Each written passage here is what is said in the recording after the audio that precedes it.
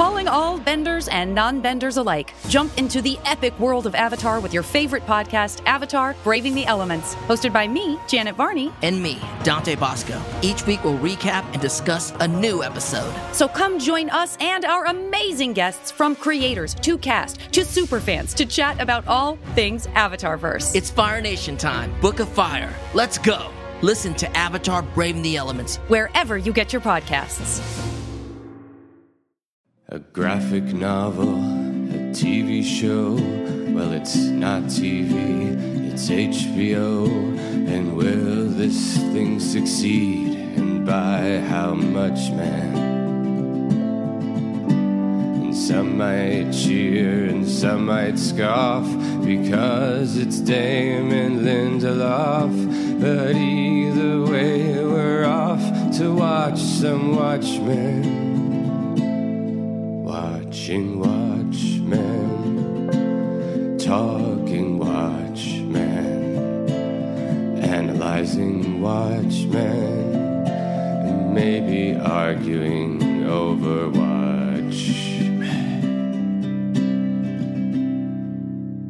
Welcome to Watchmen Watch, a podcast about Watchmen, where we watch Watchmen, you watch Watchmen, we all watch Watchmen. I'm Alex. I'm Justin. And we are going to be talking about Chapter 8 of Watchmen, Old Ghosts, as we continue our walk through Alan Moore and Dave Gibbons' classic comic book series leading up to the premiere of HBO's Watchmen on October 20th. Speaking of which, I think you were away last week, Justin. You were traveling cross country with our co-host, Alan Moore. And then this week, Pete's gone, and Alan's gone. What's going on? It's sort of, I'm sad to say, we drove all the way cross country out to LA for a karaoke contest. We got all set. We were both super excited. He was gregarious, just like giggling, super happy. Well, I know Alan. You don't need to describe that. Yeah, exactly. Just like a real giggle monster, putting his name on stuff as opposed to the other. And our song is Paradise by the Dashboard Light, obviously, by Meatloaf. Sure. Yeah. And unfortunately, we both wanted to sing the woman part. Okay. And we had to split up over creative differences. Oh, no. So what's going on? Where's Pete? Is Pete off? Pete's out there doing the male part. Alan flew him in. He's got all that Watchmen cash. So he flew Pete in to just do the guy part. Yeah. I mean, if there's one thing I know about Alan, he's always willing to put out his own money for other people. He's he's always dropping, and it's honestly a little annoying. He's like, you guys know I'm the author of Watchmen, and I got a lot of money because of that. Yeah, and he's like, this round's on me.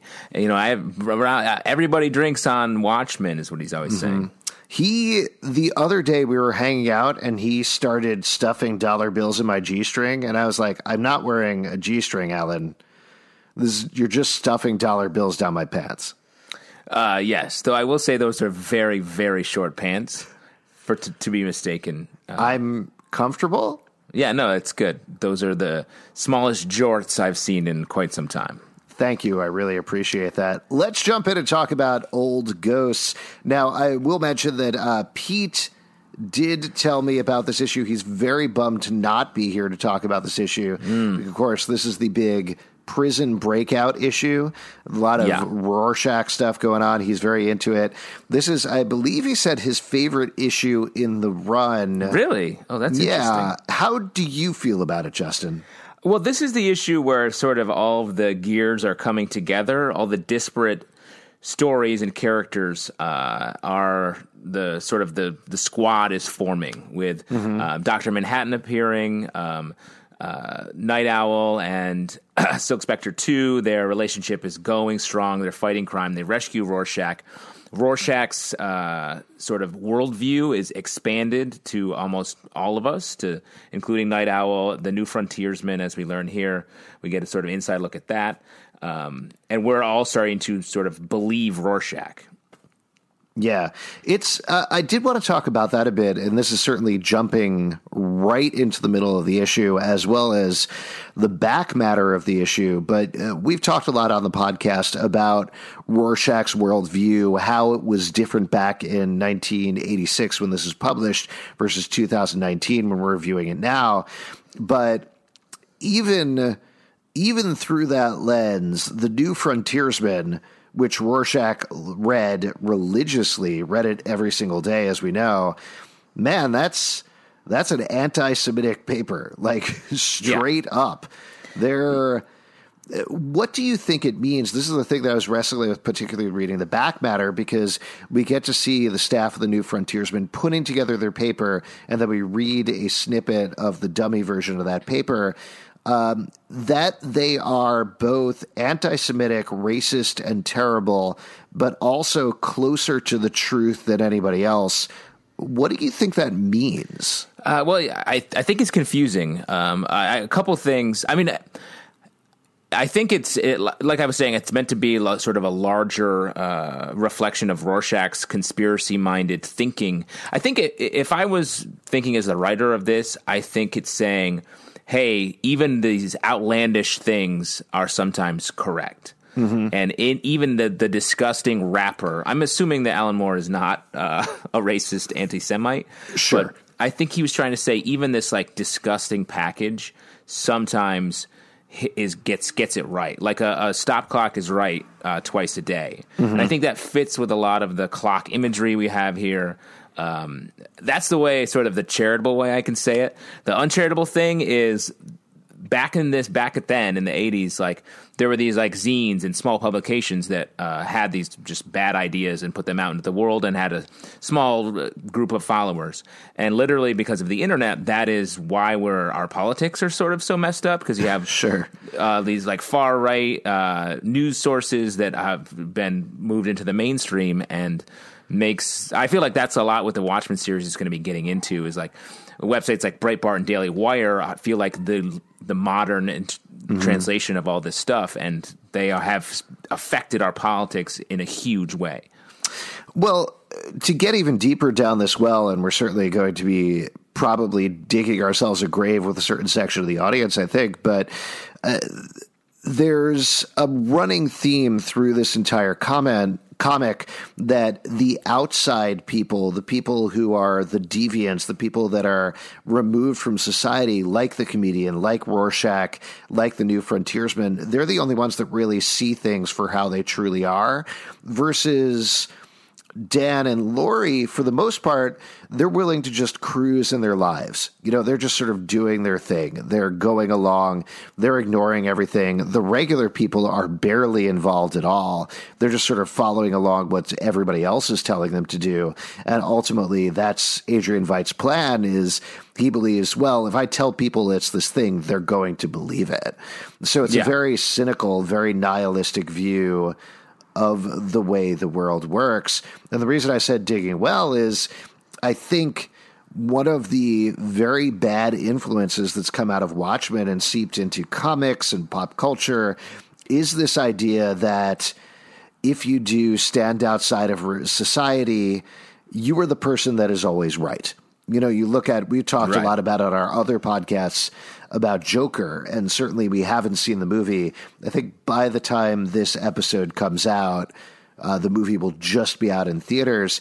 But that seems to be saying the same sort of thing, where it's this cynical darkness, this outsider who truly is the person who sees society for the grimy, bad that it usually is, and the rest of the normies, like us, like you and me, frankly, are just kind of trucking along. But I don't think society is as simple as that, frankly.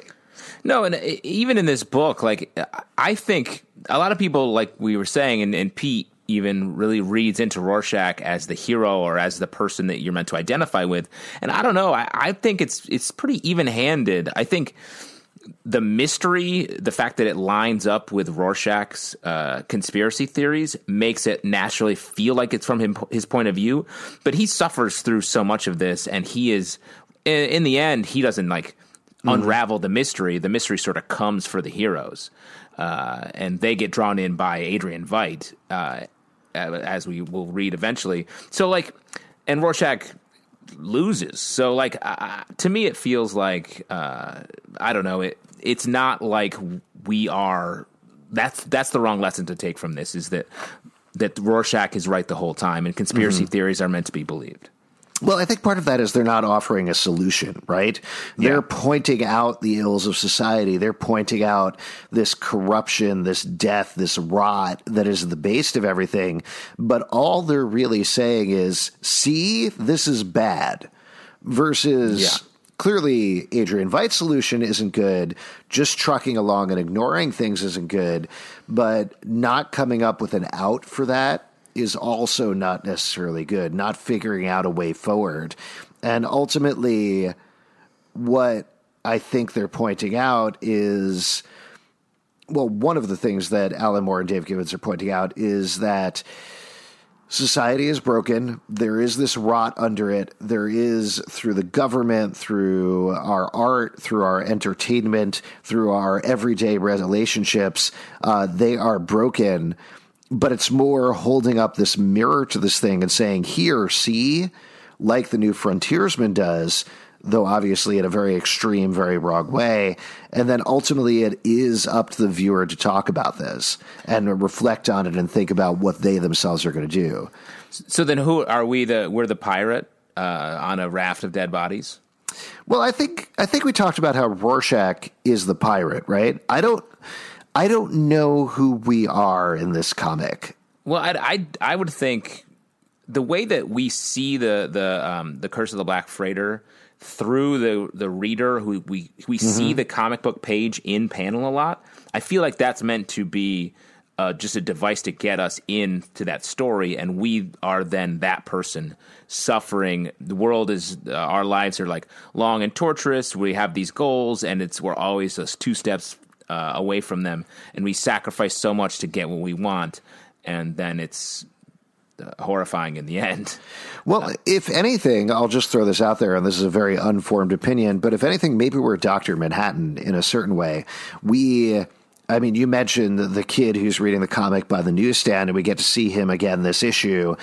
We're him, and in a way, he's Dr. Manhattan, who is able to experience all these things simultaneously in whatever order he wants. It's the same thing with us as the comic reader, right? We're looking at all these different panels.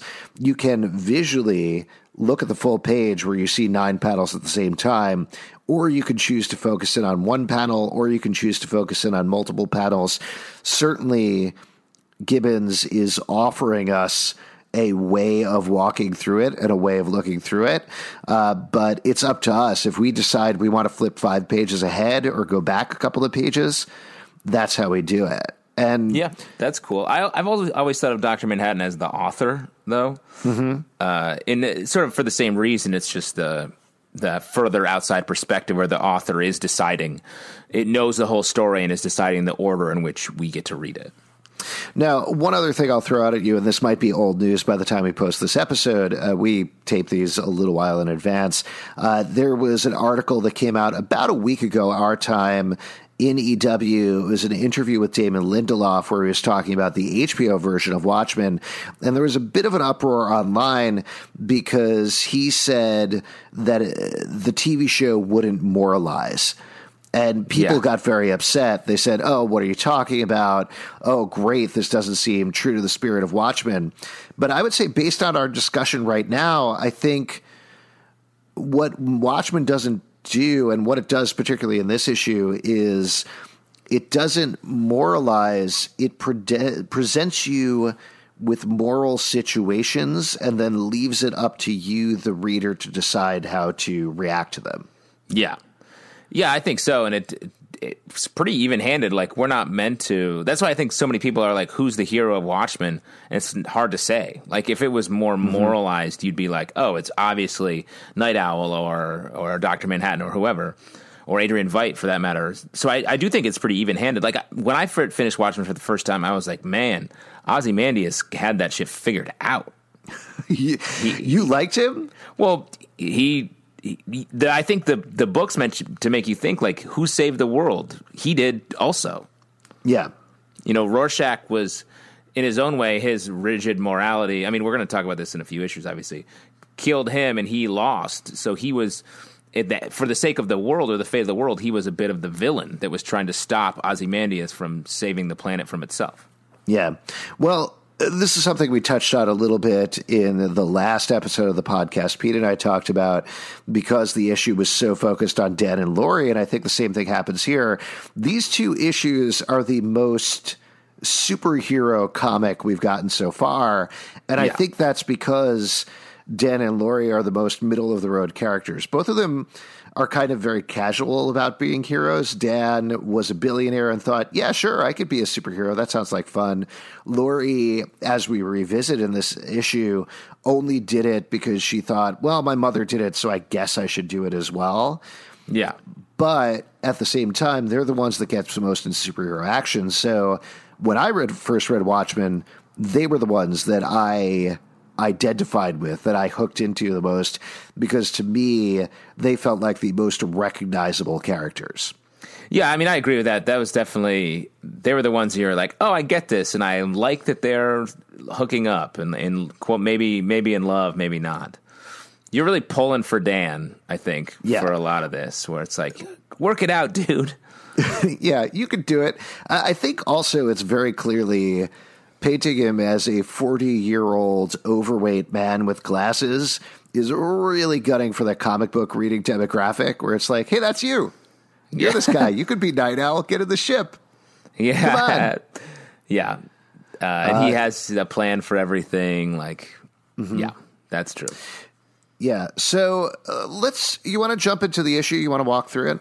Yeah, let's walk through it a little bit. So we start with a conversation between Hollis, the original Night Owl, and Sally Jupiter, the original Silk Spectre. This is just some fun nostalgia. I feel like nostalgia is a big theme in this issue, and then it's Halloween night. There's a bunch of kids going out for some fun. And then to talk about the end of the issue, this bookends the comic. A bunch of people who we see getting all crazed over the course of the issue go and murder Hollis in his house as these innocent kids then come to trick or treat with him. I feel like this is very much the death of nostalgia, the death of the old, and the world is different now kind of a take. Yeah, I think that's fair. The other part of it, which we actually haven't talked about at all over the course of the podcast, one of the running things in the background that comes to bear this issue is that gang. And the way that I understand it, there's this band. It's not called, one of the members of the band is called Red Death, which is pretty directly from Mask of the Red Death, the Edgar Allan Poe story.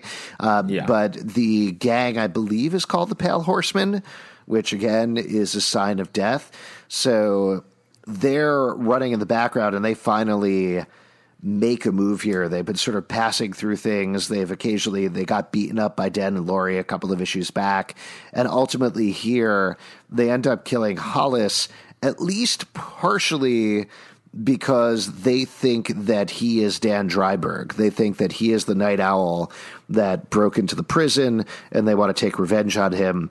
There's a little part of me, and this might be not remembering the last couple of issues well, but does wonder if this is another part of Adrian Veidt's plan to take people out, but maybe not. Yeah, this feels just like, to me, like just general society is crumbling because of the pressure of nuclear war. And this is, I think, makes more of the case that, like, Ozymandias' plan that we find out later is right. Like, the society is crumbling, and he needs to rewrite the course of mankind because it's come to rely on Dr. Manhattan to protect them and solve all their political problems. Yeah. But like you said, it is a nicely laid out conversation as well.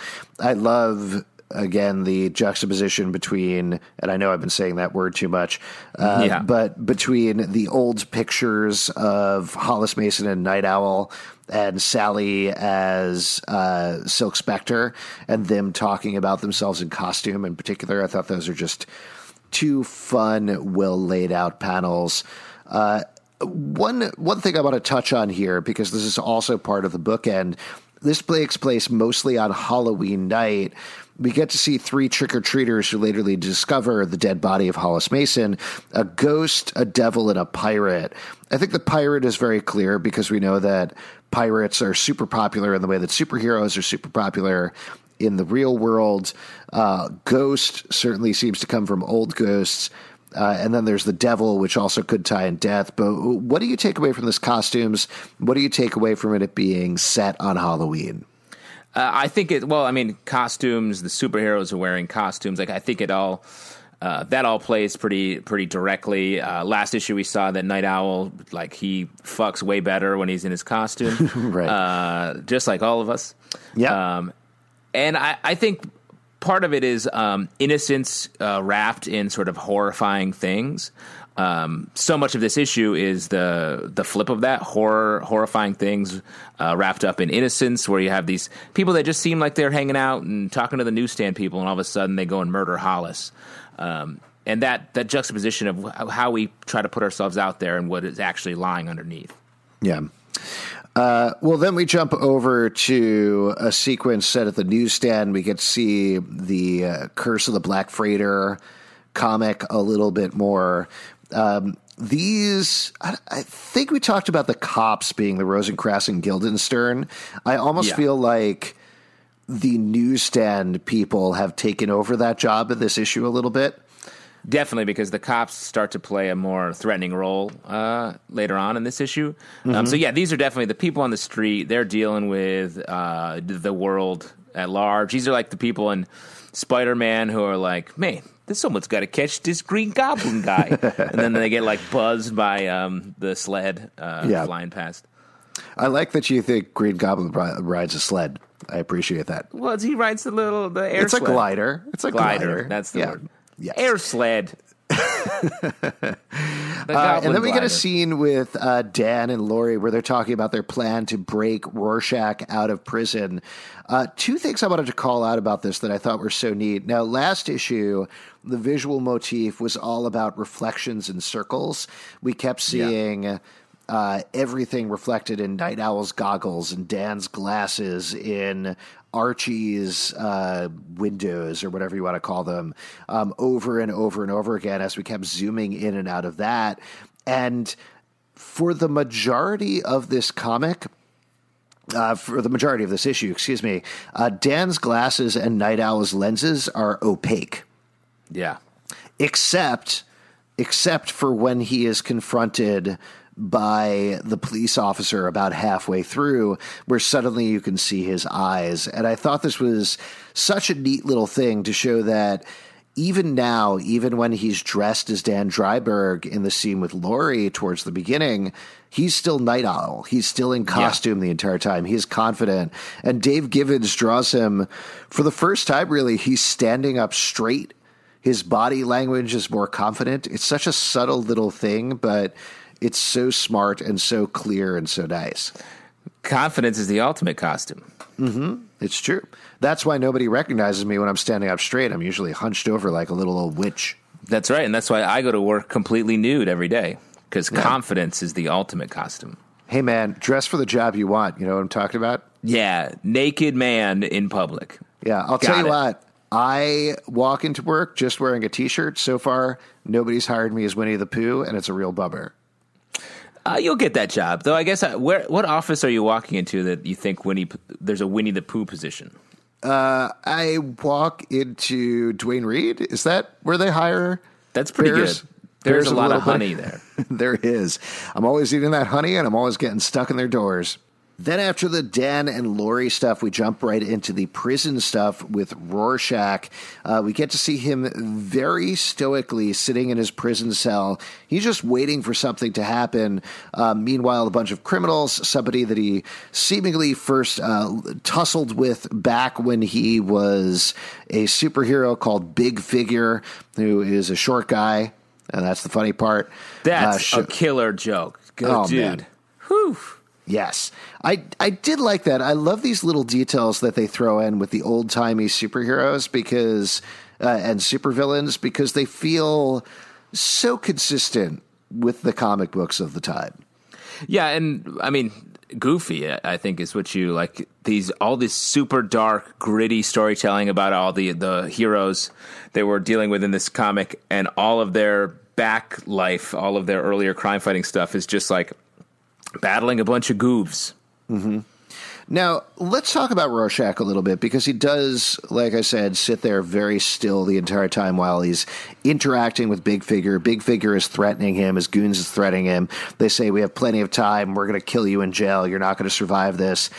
Do you think Rorschach knows that he is going to be broken out, or do you think he knows he has a plan, or is he just completely disengaged from everything? What's going on with him?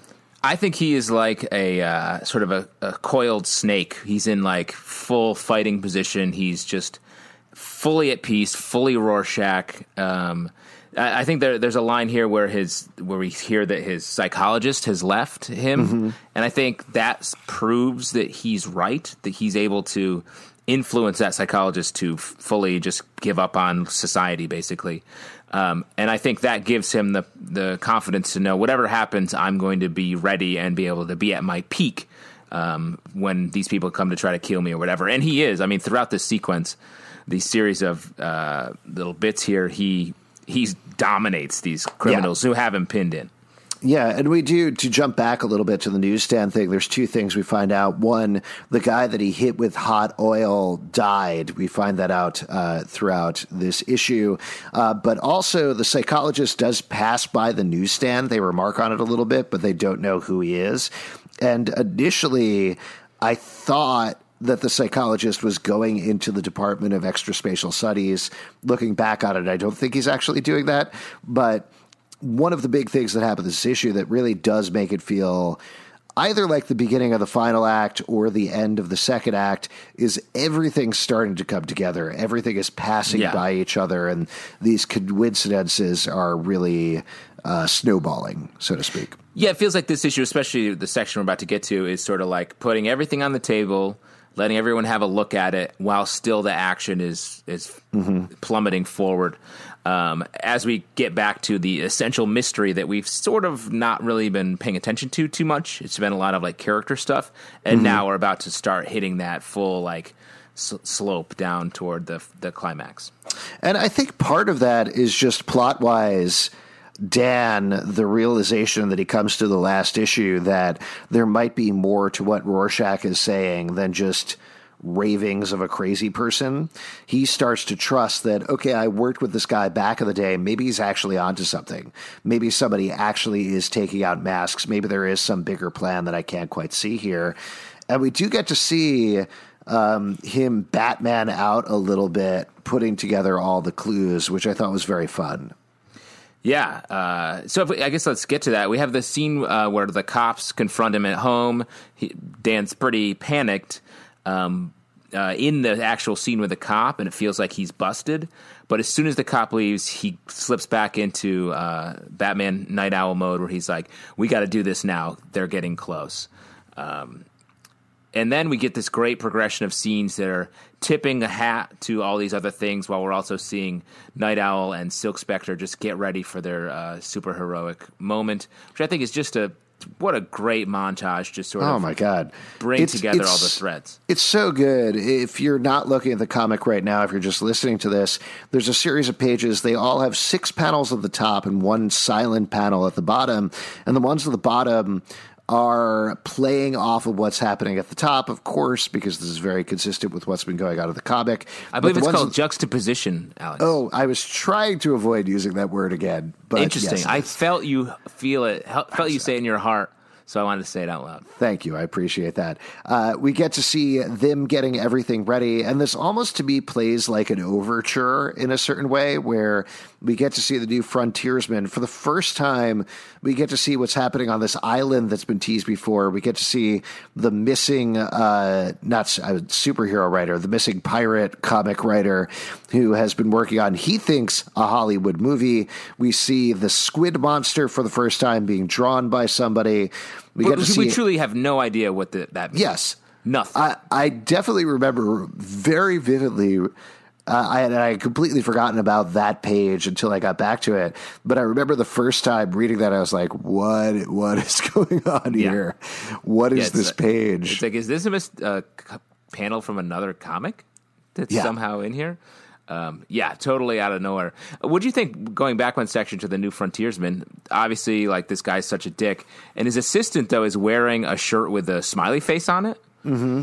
Is that meant to be some sort of like reference to like a pre-comedian type person? Is this a person who like just has no vision of the world? He's in just a smiley face that's untarnished by blood? I mean, that might be part of it. Certainly, he seems like a very naive, simple bay, to use modern parlance. Nice. But at the same time, I think comedian wore that pin, right? And he is probably a superhero fanboy, so it might just be a comedian sweatshirt that he picked up somewhere, potentially. Tight. Yeah. But yeah, I don't know. And then we get to see Hollis Mason putting together the jack-o'-lantern, basically bringing around his own horror, his own doom. Once again, we get dripping pumpkin juice over an eye. It looks exactly like the comedian's button with the blood on it. We get that recurring visual motif. And we get to see they are called, I don't know if they're called Pale Horsemen, but they're from the gang Pale Horse, bothering the newsstand person and being very upset about everything that's going on.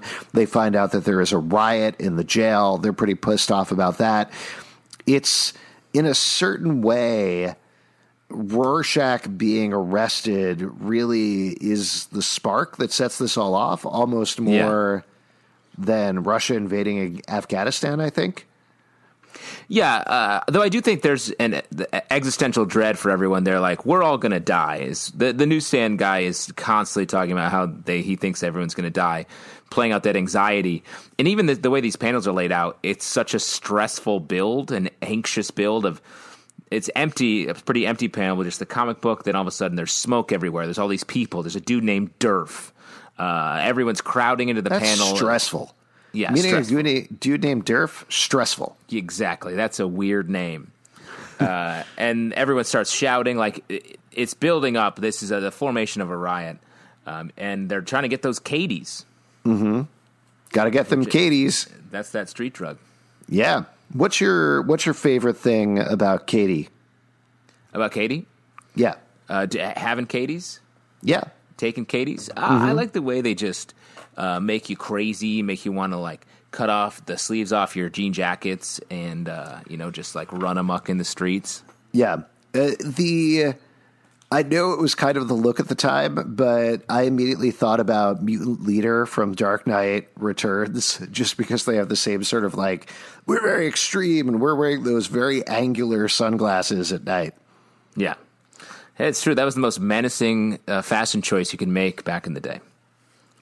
Yeah, wear 3D glasses. Terrifying. And then we go back to the prison. We see Rorschach in a sequence that I am 100% sure Pete absolutely loved, where a dude goes after Rorschach. Rorschach turns around, twists his fingers around, ties his pinkies together through the bars of the jail cell, and then Big Figure is forced to cut his throat. Rorschach is splashed with the blood. Now, nothing is wasted in this comic, right? Nothing is unimportant. What do you take away from the way Rorschach is splashed with the blood? Because it's not the same design as the comedian's button. It's not a Rorschach test because it's only on one side of him. What do you think Gibbons and John Higgins, who did the coloring, what do you think they're trying to do with this? To me, his position makes me think of a toy soldier or just a doll who's playing out his part, and he's taking all this blood on him. He's getting splattered. He's getting tarnished by this shitty situation that he's in. It might also be, just to throw something out, but it might also be that he's only half the man right now. You know, he still is Rorschach because, as clearly explained a couple of issues back, Walter Kovacs doesn't exist. He thinks himself just Rorschach, but he's missing his skin right now. He's missing the thing that truly makes him him. So maybe that's why he only has this Rorschach blot on the left side of his body. I see. Yeah. Well, then we get a switch of everything that's going on now that Night Owl and I keep wanting to say Sally Spectre, Silk Spectre, thank you, are in the prison. We switch it and we get this great panel of them flying over the walls as the guards shoot him. So good. And the entire time, to get back to the Dan of it all, Night Owl is completely in charge. He's so confident the entire time, and it's kind of amazing to see.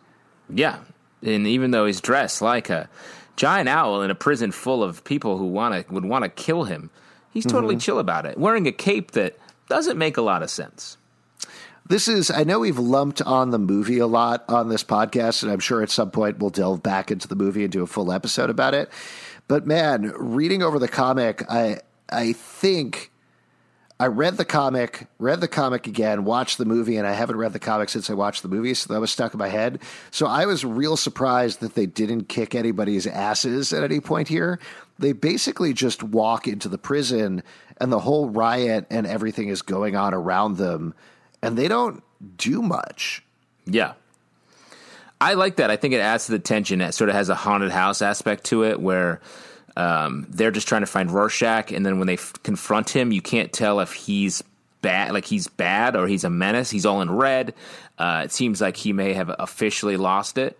And you just see him go and kill the one big figure, the one guy who was trying to kill him, off panel in the bathroom, and then walk out with the heroes. I mean, ever since I've read this, I pretty much assume anytime somebody says I have to go to the men's room, that they're killing somebody in there. It's definitely true for me half the time. Yes. Two things I want to point out visually that go on. One, when Rorschach walks out of his cell, he walks through a puddle of blood and leaves footprints of blood exactly like he did back in the very first issue of the comic, although this time now we know that Walter Kovacs is in fact Rorschach. And then the other thing that happens that I think is so great with the coloring that John Higgins puts in the book is after Rorschach kills Big Figure, he walks out of the room, and like you mentioned, everything is in red. He's cut out the electricity from the jail, so there's no lights on there, only the emergency lights, and we see this puddle coming out, and you would potentially assume out of a bathroom, given that the puddle is just all red and reflective, it could be piss, it could be water, but we know, even without seeing it, that it's Big Figure's blood that's coming out there, and it's such a great choice. Yeah. I like the idea that you look at this and your first thought is like, hey, that could be piss. Yeah. Hey, man, it's a bathroom. Could be Gatorade. It could be yellow Gatorade. Again, at the Dwayne Reed where I'm trying to get my Winnie the Pooh job, a lot of piss in there. Yeah. Just like all Dwayne Reeds. So this is something they should have done in the movie is Rorschach doesn't go in and kill that dude. He just goes in there and just like sprays pee all over the place. So much. He's been holding it in the entire time he's been in jail, and finally he's like, "Oh, yes." That's why he's sitting to the men's room. That's why he's sitting so straight up because he's full of piss and vinegar. I gotta say. Yeah, you gotta say that. Yeah, the other thing that he probably does, frankly, like knowing Rorschach, knowing what's going on here, probably goes in, puts all the seats up, and just walks out. Oh, what a bastard. You're like, put him down. Come on, man. Yeah, come on. What? People don't want to touch that right when they're in there and got to go. Do you think Rorschach washes his hands when he leaves the bathroom? No, I bet he's like reads articles about how the dirtiest part of the bathroom is the knob on the sink. Mm-hmm. So he's like, I'm not touching that. Yeah. Speaking of dirty things, we get an interesting interaction when he shows up and sees Silk Spectre and Night Owl there, where he tells Night Owl, "Oh, good to see you back in the costume, Dan. Laurie, I never liked your costume. It's gross," which, you know, whatever you want to get into with like the misogyny incel nature of Rorschach, it's still a very funny and very clearly Rorschach exchange that he has there. Yeah, I mean, that's an insulting thing to say to your superhero friend. It's like, hey, work on the costume a little bit. Yeah, it's gross, but for some reason it works for me here just because Rorschach is being such a weirdo and we've been away from him for so long and learned that he's such a bad, gross guy that seeing him compared to Night Owl and Silk Spectre, it diffuses it a little bit. It feels. Well, and like also, I think it matches the idea of like Night Owl's his buddy, and he has his new girlfriend out with him. He's like, "Oh, I thought it was just going to be you and I hanging out, and she's going to be here. Like, I thought we were going to go like play darts. What's she doing here? We're friends. I love you. Go see some rom-com or something. Come on, man. Come on, it was our night. We're going to go up to the water tower and write our names." So then they head out in Archie in the owl ship. Another great shot of Rorschach hanging out the top of the owl ship as they fly away from the prison. And then they get back, and there's kind of a big twist where Laurie, who has been touching on talking about Dr. Manhattan the entire issue, accidentally mentioning his name because she's just off the relationship with him and keeps apologizing about it, talks about, I wish somebody would just take care of this for us. And Dr. Manhattan, totally dude, just holding a magazine, reading about himself, mind you, shows up in her bedroom to be like, oh, we're actually having a conversation right now on Mars. That hasn't happened yet for you, but it's happening simultaneously for me. Just thought I'd come down here and let you know we're going to Mars now. What do you think Dr. Manhattan wants out of this conversation? I don't think he wants anything. I think he really is just like fulfilling the gears of the clock that he says he is. Well, what about on the other end of the spectrum? What about Laurie? This is something we touched on in a couple of episodes of this podcast, but particularly we delved into it a bit in the last episode. What Laurie wants. And here, do you think there is anything to her constantly dropping Dr. Manhattan's name, to her being totally fine to just say, oh, I'm going to Mars, see you later, Dan, bye, at the end? Is she still not as into the relationship with Dan as Dan is with Laurie? What's your take on it? Well, I think they're opposites. Like, I think when she was with John and finally their relationship falls apart because he's being too much for her, she sort of falls for Dan because he's the most human, the most like everyman of anyone that she hangs out with, yet still has the touches of the superhero side. So she can get a little bit of everything with him. But then when she sort of conjures him out of nowhere and it's like, oh, this is my guy. He's all powerful. He doesn't have issues with confidence. He just is what he is. She gets swept back up into him. I think she's just in the middle of her a tough spot. But I think at the end of it, she loves the Dr. Manhattan that she first met so many years ago. And Night Owl just isn't enough to fill that gap. There's also the possibility that she's lazy, frankly. That's something that, not to take her down a notch, but that's something that Sally mentions right at the beginning of the issue, where she tells Hollis Mason on the phone, oh, it's so funny that Laurie is going out and doing this stuff. She never really wanted to put it into the work to be a superhero. She was always kind of annoyed and bored by it. Certainly that's Sally's take, and she has her own take, but it could be a relief in a certain way to Laurie to say, oh, thank God. Okay, we don't have to figure out a mystery. We don't have to break anybody else out of prison. Great. John is here. He's going to solve everything. Yeah, I think there's a little truth to that. But also I think she's someone who has never really made her own decisions in her life. Like, she just became a superhero because her mom sort of made her. She was with John because it was convenient. Though I do think she actually loves him. She was with Dan because he was chasing after her. And then and she doesn't even really have to make a decision here because Dr. Manhattan is like, no, you are talking to me in 1 hour. And so she's like, okay. And then off she goes. Then we get to see Rorschach and Night Owl escaping from the police in a parallel to the scene of Night Owl and Laurie leaving by the tunnel the last issue. And then we get to the saddest scene in the issue, which we talked about earlier, but Hollis Mason getting killed by this gang.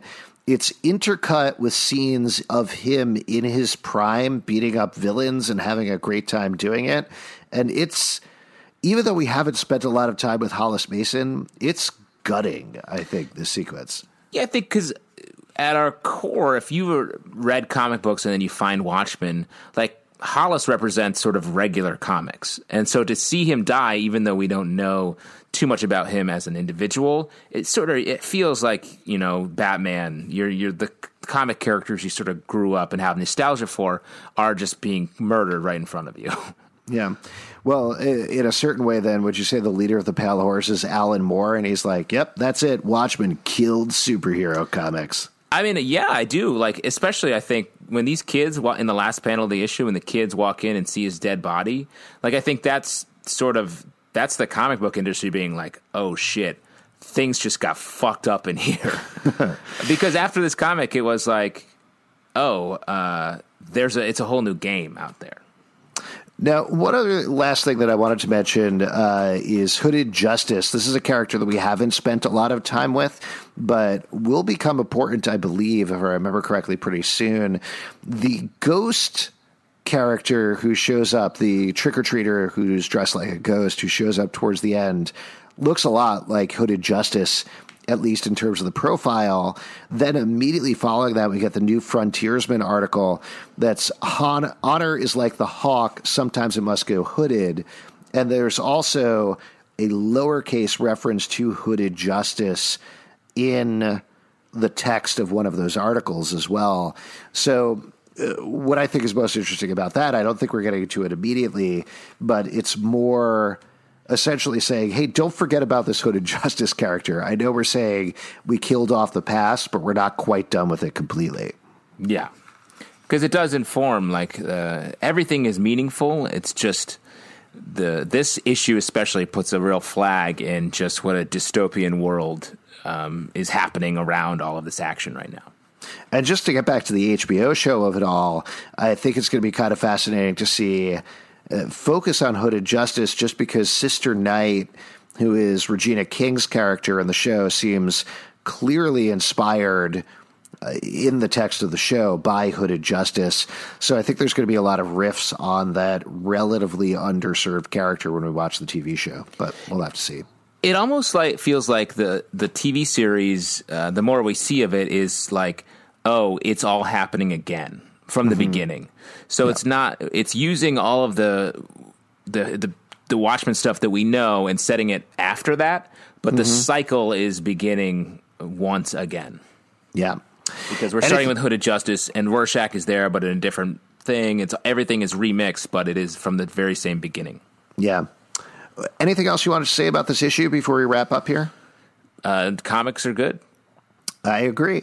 If you'd like to support us, patreon.com/Comic Book Club. Also, we do a live show every Tuesday night at 8 p.m. at the People's Improv Theater Loft in New York. Come on by. We'll chat with you about Watchmen. A couple of places you can check out this podcast. You can go to Facebook, Watchmen Watch Podcast. Also, Instagram, Watchmen Watch Podcast. On Twitter, Watchmen Watch 1. Sorry, we couldn't get Watchmen Watch Podcast. That's just how Twitter works.